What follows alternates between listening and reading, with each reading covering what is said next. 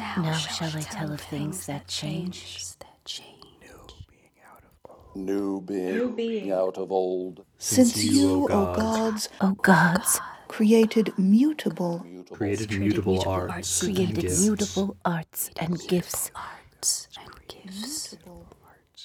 Give me the voice. the voice, Give me the voice, The voice to tell the shifting. the shifting story of the world.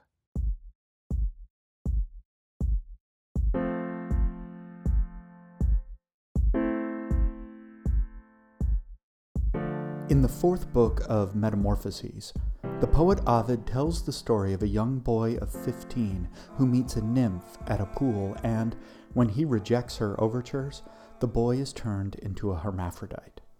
That is, the gods fuse the two of them together, the boy and the nymph, creating a being that is neither and both male and female. We spent a fair amount of time on this myth during our last episode, tracing the story all the way from ancient Greece to T.S. Eliot's The Wasteland. And as we learned along the way, Ovid didn't pick up this myth from previous stories or legends, as he did with so many of the other tales in his book, at least not exactly. The character of Hermaphroditus existed long before Ovid, with archaeological evidence of his worship in temples stretching well back before the Roman poet put pen to paper or quill to parchment, whatever. There are records of his cult, and artifacts and depictions remain showing the god, and don't forget, we're talking about a god here, showing him as a young figure with delicate feminine form and features, sporting some decidedly non-feminine endowments. Before Ovid, there's no record of any transformation origin story for the god Hermaphroditus. This was simply how the god was depicted. It's quite possible he was a transplant from an older tradition in the Eastern religions, but in Ovid, Hermaphroditus was the son of Hermes and Aphrodite, and as we discussed in our last episode, he wasn't necessarily the black sheep of the family. There's Eros, of course, or Cupid if you prefer, with his bow, shooting anything with a heartbeat with his sapphire bullets of love, #TMBG. But for my money, the oddest member of the family is Priapus, a rustic fertility god, a minor deity who watches over farmers and livestock, and who has a remarkable gift. As in, his phallus was quite literally as big as it could be without preventing him from getting around the countryside. And even so, he'd have to buy 2 tickets on the train, if you get my meaning. And so we have delicate young Hermaphroditus. So Ovid took this existing god, Hermaphroditus, and he grafted onto his story a pre-existing bit of folklore about a local pool that had the power to soften men and turn their sensibilities into those of a woman, feminizing them. Anybody who bathed in the pool were softened, according to Ovid, drawing on this old folklore. As we discussed in our last episode, that pool is a real pool. It really exists, and the folklore around it is based on a particular historical event, unconnected to Hermaphroditus the god. So, drawing on that event, Ovid inserted a backstory for the god and created a new tale for his Metamorphoses. Essentially, he created a new myth by melding or combining these two myths together.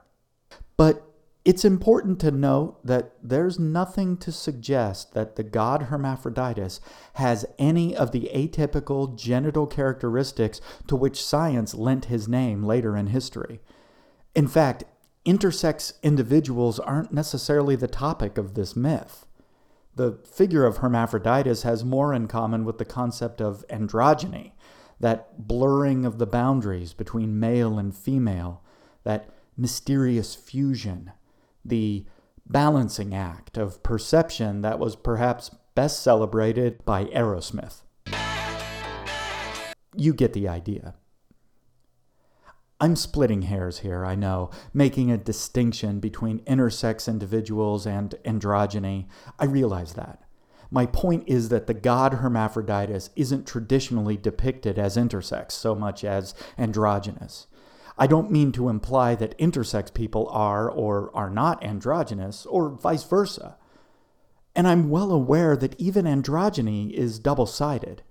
You have men who appear feminine, as well as women who appear masculine. In both cases, that Schrödinger-like superposition can sometimes end up occupying a mysterious, confusing, and even uncomfortable place in our minds. Not unlike the uncanny valley we talked about in the Pygmalion episode. Androgyny has a long and powerful connection to the occult arts, both in Eastern and Western mysticism. There's no surprise, really. The androgynous form is a perfect metaphor for virtually every magical concept. Hell, it is by definition occult, which means hidden, after all. For example, the famous sculpture, the Sleeping Hermaphrodite, is in and of itself something of a magic trick. It's sleight of hand. Viewed from one side, we see a sculpture of a beautiful and shapely maiden at rest. And from the other side, we see a youthful male relaxing and at peace. It's a deception, a trick of angles and perception. Stop that.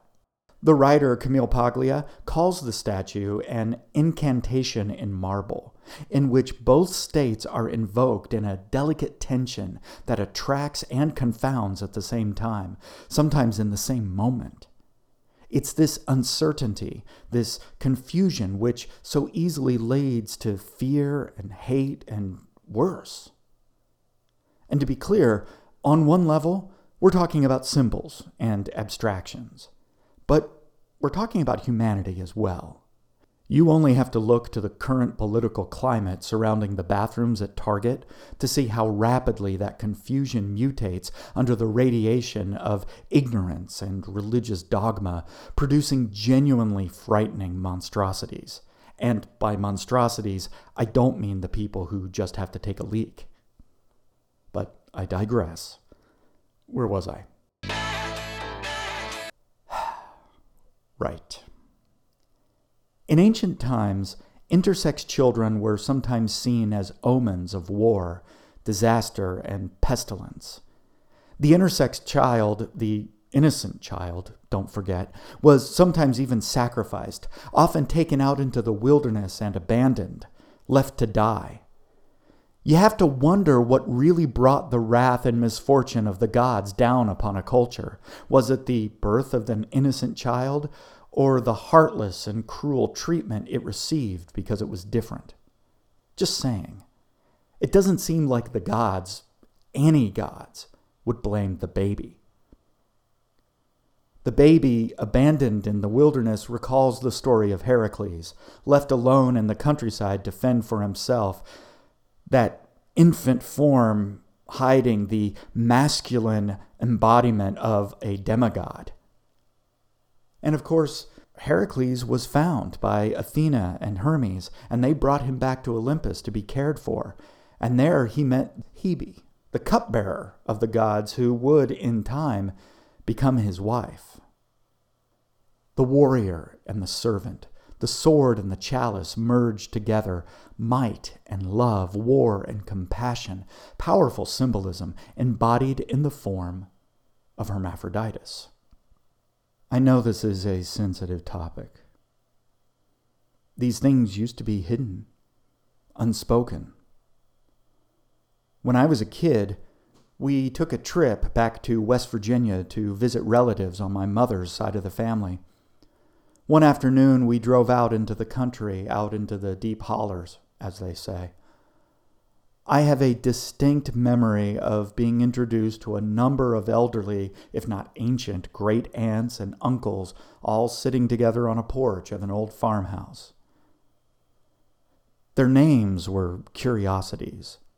Shortened nicknames derived from their given names, archaic and esoteric, names from a previous century.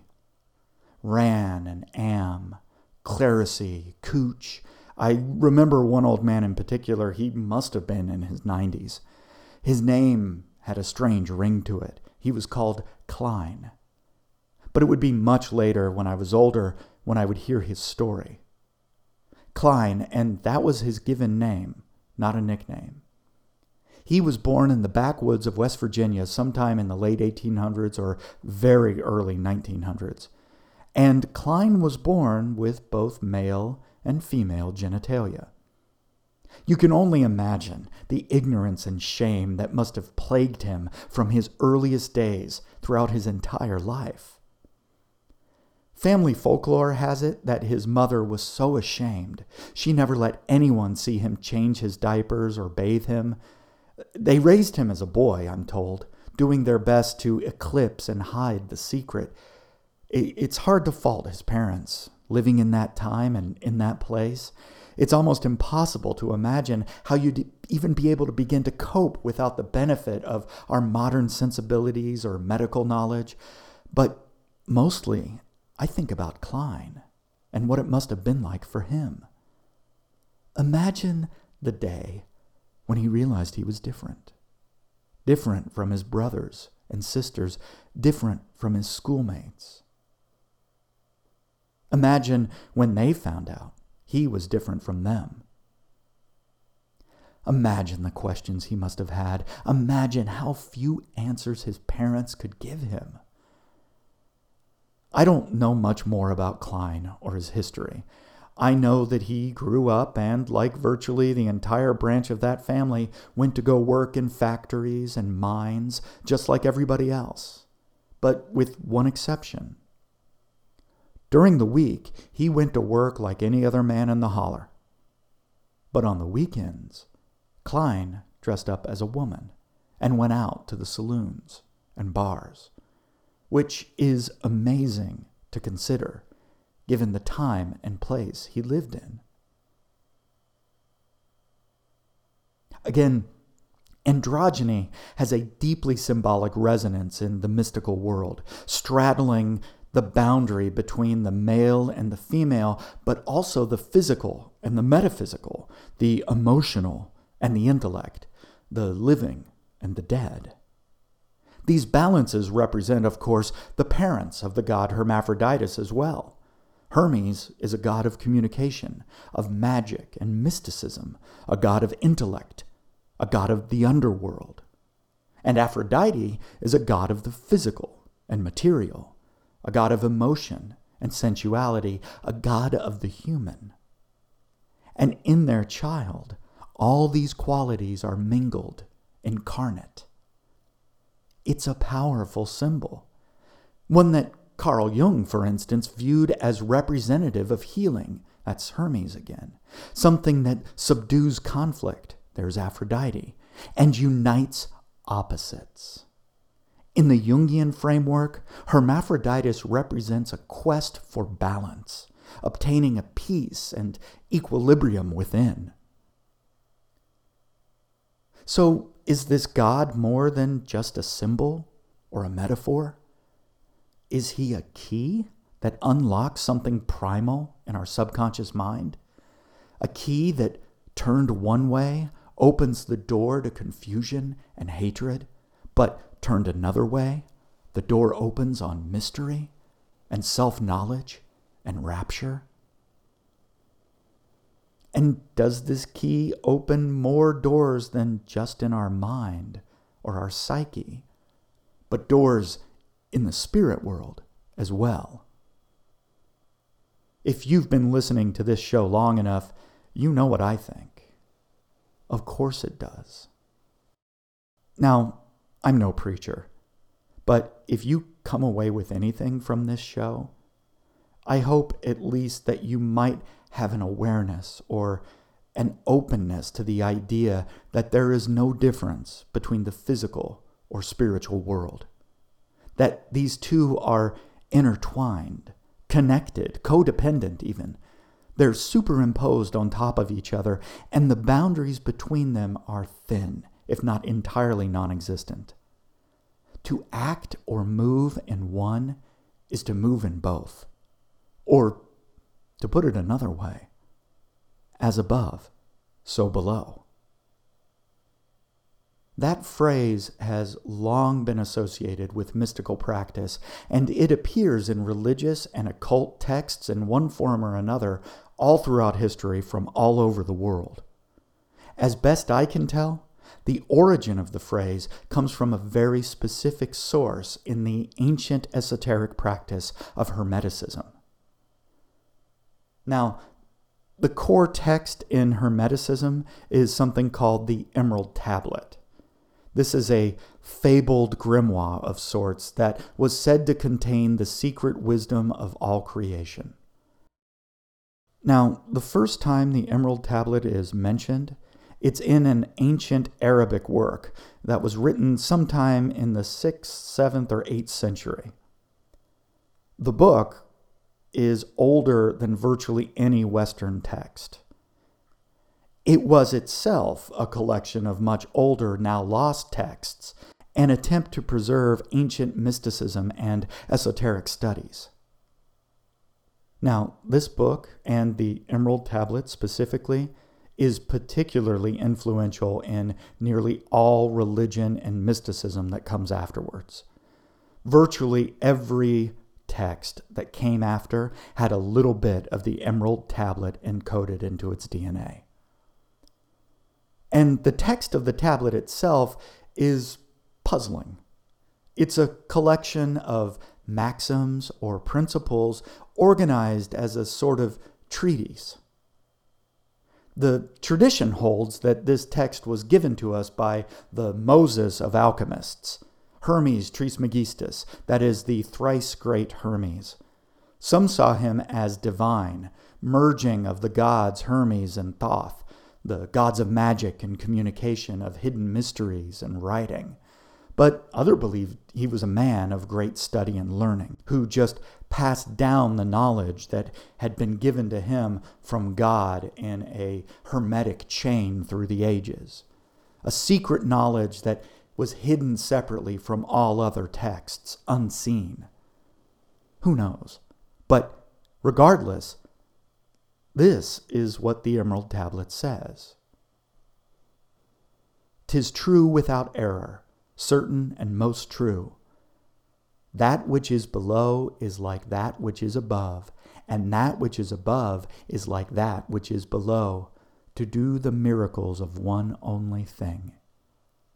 And as all things have been and arose from one by the meditation of one, so all things have their birth from this one thing, by adaptation. The sun is its father, the moon its mother, the wind hath carried it in its belly, the earth is its nurse. The father of all perfection in the world is here. Its force or power is entire if it be converted into earth. Separate thou the earth from the fire, the subtle from the gross, sweetly with great industry. It ascends from the earth to the heaven, and again it descends to the earth, and it receives the force of things superior and inferior. By this means you shall have the glory of the whole world, and thereby all obscurity shall fly from you. Its force is above all force, for it vanquishes every subtle thing and penetrates every solid thing. So the world was created. From this are and do come admirable adaptations, whereof the means or process is here in this. Hence I am called Hermes Trismegistus, having 3 parts of the philosophy of the whole world. That which I have said of the operation of the sun is accomplished and ended. Layered throughout that text are symbols and language long associated with natural magic and alchemy, the precursors to our modern scientific method. In fact, Isaac Newton was a practitioner of natural magic and alchemy. That text I just read is his translation of the Emerald Tablet. But alchemy has roots that stretch back far beyond Europe and go deep into the Far East and India, as well as the Muslim world. Now, perhaps the most central pursuit of alchemy was the transformation of lead into gold. At the heart of this pursuit was something called the Philosopher's Stone, a legendary and esoteric substance that was key to unlocking the mysteries that the alchemists were trying to explore. What's fascinating about alchemy is how deeply it's rooted in this kind of symbolism that's grounded in the natural world. Each element and substance is represented by specific symbols, and these can be arranged in sequences, visual pictograms that tell a story of sorts, oddly enough, that resemble hieroglyphics or even our modern comic books. These stories were recipes of a sort, but they were only intelligible to those who knew the code. Even within the pictograms, individual figures or scenes could show a dense layering of symbols working together to instruct, represent, or even invoke a specific secret or meaning. Another term for this, the term that the alchemists seem to have preferred, was rebus. Now, a rebus is a representation of a word or a phrase using pictures or symbols that somehow suggest the word or the phrase without actually spelling it out. The word is Latin for by means of objects and seems to suggest the idea that not by words but by things, meaning is delivered. Now, many things could be considered a rebus, a coat of arms, for instance, or hieroglyphics or emojis. The image is abstract, but it points to literal meaning, often through association with other images. We're talking about literal versus figurative language. Our use of figurative, creative language in day-to-day life doesn't obscure truth. In fact, when done well, it does the opposite. Like magic, it reveals the truth with greater resonance than if we just simply said it. Metaphor, symbolism, allegory, these things leave a deeper impression, sometimes more than the blank words themselves. And that's where many believe that the alchemists misunderstood or were misunderstood in what they were trying to accomplish.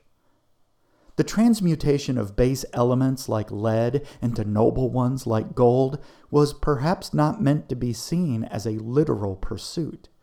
It wasn't a monetary, materialistic goal. These things were allegorical, metaphorical representation of a much more important quest.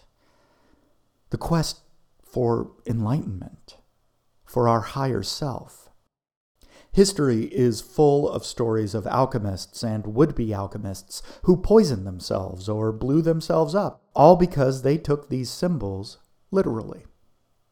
They read the rebus as a recipe, and very often they paid the price. The magnum opus, the great work that alchemists sought to accomplish, was not a quest for pure gold, at least not in the literal sense. It was a quest for our purest self on both a spiritual and physical sphere. Perfection, a return to perfection as some phrased it, an idea of humanity that was represented in the earliest days of creation, before the fall. In the beginning, God created the heavens and the earth, and skipping ahead a few days, he then goes on to create Adam, raising him out of the dust. In ancient Hebrew folklore, Adam was created with 4 legs, 4 arms, 2 heads, and 2 torsos joined at the back. In essence, the first human was 2 beings, a man and a woman, joined together, fused into a single form. The man's name, of course, was Adam, and the woman was called Lilith.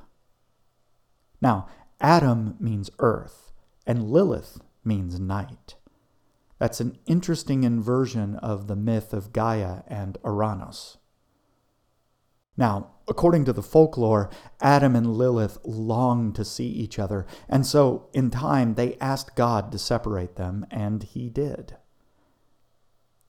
Once she could look on her brother in the face, and once he could see his sister's visage, what Adam and Lilith saw pleased them. They spent all their time together, even though they were separated, and eventually, when God came back, he found them rejoined once more, coupled together as before, only this time they were connected front to front. Hashtag beast with two backs. And God was angry, though it isn't clear why. Many scholars seem to suggest that the woman, Lilith, was dominant and rode Adam, which apparently was seen as willful and rebellious to the patriarchal God and his male creation. So God separated them once again, hashtag God cockblock, and cast Lilith out of Eden. According to the folklore, it took the Lord a few more tries and experiments before he finally got it right, naming Adam's third wife Eve, meaning life or breath. But, of course, she didn't exactly live up to those docile expectations any more than her dark sister. But still, Adam had someone who could join with him, presumably in a more acceptable position, less threatening to his delicate masculinity. You have to wonder if Adam missed Lilith, if he missed that first state, that purest form where they were together. To the alchemist, the hermaphrodite, the androgynous, represents the perfect balance of all the elements of the natural and spiritual world. The figure is literally a living rebus, with all of humanity's purity self-encoded into a perfect balance. At least, that's what the alchemical texts suggest. But reading them is a little bit like running a Shakespearean sonnet through Google Translate a couple of hundred times. They have an odd symbolism, a strange iconography, and there's lots of room for interpretation. So it's no wonder people were poisoning themselves and blowing themselves up. One text says, "After the purification by fire and the dissolution of the bodies in the bath of Mercury, the brother and sister are united." And what emerges is this rebus, this coded message in which image and meaning are combined and so joined, and also obscured. Two of the fundamental principles of alchemy are solve and coagula. Analysis and interpretation. Solvent and coagulation. Solve, the dissolution, the deconstruction, the analytical breaking down of a thing into its fundamental parts so that it might be understood, the hidden knowledge revealed. Coagula, the merging or reassembling of elements to create new substances, new alloys, marriages of separate concepts to form new creations. Solve and coagula.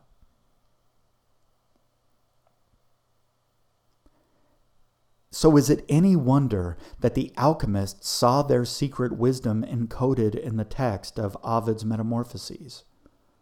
All the elements are there. Hermes and Aphrodite, male and female, earth and air and water and fire, the golden sun and the silver pool, a crucible in which the transformation is achieved, and, emerging from this cauldron, a perfection, a mystery incarnate. To the alchemist, his unified form, this perfectly balanced androgynous self, was a petrolith, a pure substance, an element strengthened against temptation or weakness. It was the philosopher's stone. It was the pure, unselfish aim of alchemy, pursued for its own sake with no thought of reward. The lead, our gross materialistic mind and body, transformed into purest gold, a body and soul perfectly balanced. These are potent symbols, and layers of meaning are merged within them. But why? Why all the allegory, all the symbolism? Why cloak the meaning in this strange and secret code that no one can decipher? It's the opposite of evangelism. Monotheism is competitive. It wants to spread and conquer. But the occult, by definition, wants to hide. It's the difference between the convert and the initiate. Why would such a powerful recipe for the elevation of all humanity be obscured and hidden if the motivations of the alchemists were truly pure and unselfish? I don't know. Maybe they sought to keep it from falling into the wrong hands. With great power comes great temptation, maybe. Maybe they feared persecution, though they seem to have operated like many magicians, right there in plain sight. Or maybe they hid their mysteries in order to maintain their power structure, the priesthood and the laity. Maybe their intentions at the end of the day weren't as noble as they pretended. Who knows? Or maybe it was nothing more than the fashion of the day. Maybe they adopted the latest literary device to serve as the framing structure for their great work. But when the fashionable rebus faded, the code was unbreakable. Or, as it says in the Rosarium Philosopharium, whenever we have spoken openly, we have said nothing. But when we have written something in code, we have concealed the truth. Again, no one knows why. Maybe it's just in our nature to keep secrets. Like my grandmother's recipe for biscuits, long coveted by everyone in the family, but it had to be passed down in secret to a select few. And at her funeral, everyone there realized that none of us really knew the recipe anymore. It's worth noting that there was a faction in history who spoke out against the use of these obscure idioms to hide knowledge. Clearly, those alchemists didn't win the argument. With all of our modern achievements and enlightened sensibilities, it's tempting to look back at the alchemists with all their symbolism and mystery and sneer at the primitive assumptions, the archaic and incomprehensible codes, and their dangerous, feckless experiments. Sure, those ideals and ideas formed some of the foundation upon which our own science and knowledge sit. And I guess the transformation of lead into gold is a fascinating little allegory for our own enlightenment and noble advancement. But have you heard the latest about the iPhone 7?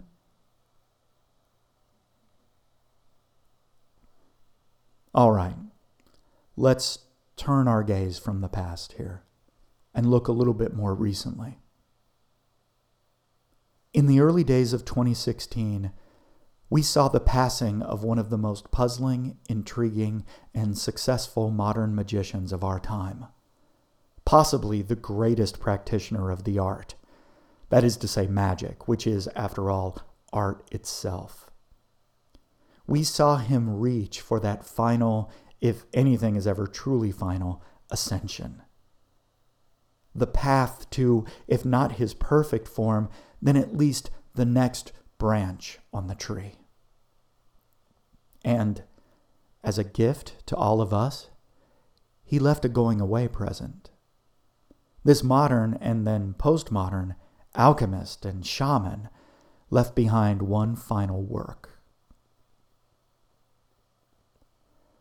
David Bowie's final album, Black Star, and the accompanying videos that were released with it are the capstone for his magnum opus, his great work. Black Star is a magical working, an alchemical text carefully encoded with his own personal mythology, but also infused and fused with those shared symbols that we all have encoded into our subconscious. From his earliest days, Bowie always straddled the boundary, embodying both the shaman and the showman. flamboyant, androgynous, fluid and adept, mercurial and romantic, male and female, a voice, an alloy of gold and silver mingled, cold and calculated, impulsive and chaotic, fascist and liberal, cruel and kind, terrestrial and otherworldly. And Bowie wasn't the only one. We lost Prince this year as well. Though he was taken from us unexpectedly, his magnum opus unfinished. Like Bowie, Prince was another pop shaman blurring many of the same lines between the masculine and the feminine, the sacred and profane, the sensual and the virginal. His signature color, purple, represented a melding of the cold and the hot, the male and the female, the sun and the moon.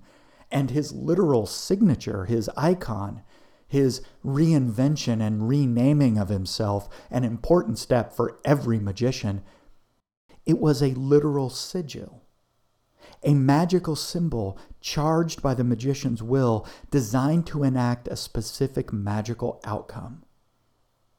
A sigil that, we're told, was designed by Prince himself to be a merging of the ancient symbols for the male and the female, the marriage of anima and animus.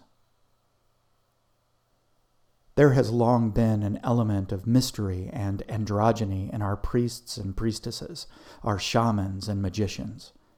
It's a legacy passed from adept to apprentice over generations. It's a balance of learning and rivalry that creates a chemical reaction, an energy that drives the engine which keeps the art alive. David Bowie, Oscar Wilde, Madonna, William S. Burroughs, Austin Osman Spare, Prince, Virginia Woolf, Aleister Crowley, Jim and Tammy Faye Baker, Lady Gaga, Mick Jagger, Gertrude Stein, Marlene Dietrich, the list goes on and on. Celibate priests and nuns, corrupt hellfire preachers, Vestal virgins and temple prostitutes, and sky-clad witches and warlocks, and shamans and medicine men, and the weird women of the woods, faith healers and frauds and miracle workers. The list goes on and on. Now, Bowie was not the only 20th century shaman to marry magic and art, Hermes and Aphrodite, through his life and work, but to my way of thinking, Bowie was one of the purest, most self-aware. Maybe because he was himself a student of these things, an avid explorer of the esoteric and occult landscapes, a dabbler in magical practices and mysteries, and yes, even a practitioner of Kabbalah, long before Madonna or Gwyneth Paltrow ever put a red thread around their wrist. Bowie crossed boundaries in his search for meaning, for his art, and maybe even seeking fulfillment of his own self and identity, seeking perfection, elevation, and completeness. Completeness. Coagula.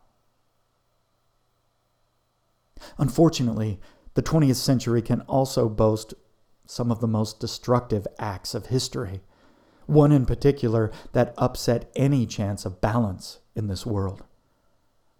I'm talking about the splitting of the atom, fission, Solvay. And what have we learned from this brutal alchemy? What have we gained? Like the ancients, we dabbled in texts we did not understand, playing in our laboratories, tongue-in-cheek rebus, the fat man, the little boy, making a new sun that made shadows of the people it shone down on, and they could never be put back together again. Solvay. There are some who see this merely as an instrument of politics or warfare, advancement of our abilities to get our own way on the playground. But to my way of thinking, these things are far more resonant, and their destruction extends into the metaphysical. By splitting the atom, we dissolved the chemical marriage, upsetting the balance of reality itself, possibly forever. And now, In the 21st century, as we watch new leaders pretend to care about the balance of power, we see a new and more deeply personal alchemy coming into view. The transhumanist movement embodies all of the core principles of the ancient alchemist. The marriage of Hermes, the technological, and Aphrodite, the physical, crossing the boundaries of natural law and perhaps even the boundaries of identity, blurring the lines of what can be considered human and what cannot. For those of you who aren't familiar with the term, transhumanism refers to a burgeoning movement set on embracing our technological advancements in order to evolve beyond our physical limitations. All of us, whether we know it or not, are a part of this evolution. Our computers, our cars, our cell phones, our internet, these things extend our capabilities and limit them at the same time. And some transhumanists go so far as to alter their own bodies, merging technology with their own flesh. Like the ancient alchemists, some see this as a path to our higher selves, to immortality, maybe even to Godhead. Others see it as just another misrepresentation of the principles, a literal reading of the allegory, the cyborg as a new rebus. It's an ambition to rise above, but in reality, it may just be another Tower of Babel waiting to fall. I don't know where the truth is, but I believe we can't achieve any evolution, any enlightenment, any step towards completeness by ourselves. We can't do it alone, in autonomy and disconnection. As with the story of the first creation, with Adam and Lilith, with Salmacis and Hermaphroditus, we can only achieve our own great work, our own perfection and completion by coming together, casting off the present forms and imperfect patterns imposed on us, writing together a new text for ourselves, with ourselves, merging with each other to become whole at last.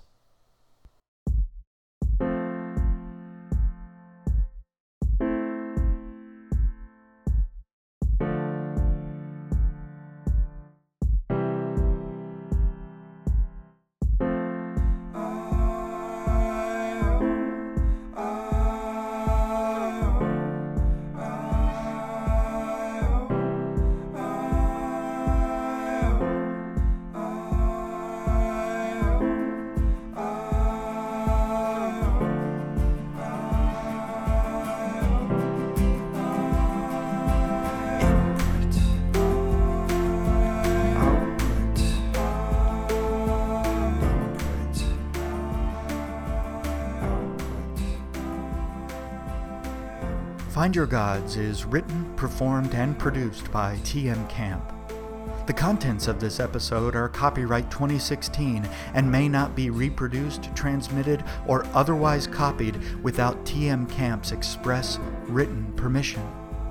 Failure to do so is a violation of international copyright law, and you will find over time that the boundaries of your life, your soul, your psyche blur beyond recognition until you can no longer discover the path that you should be on, wandering deep into the shadows of this world, never to return again to solid, substantial form. Visit us online at findyourgods.com. We're also on Facebook at facebook.com/findyourgods. You can also find us on Twitter at findyourgods, and we're even on Pinterest, Instagram, and Tumblr because, why not?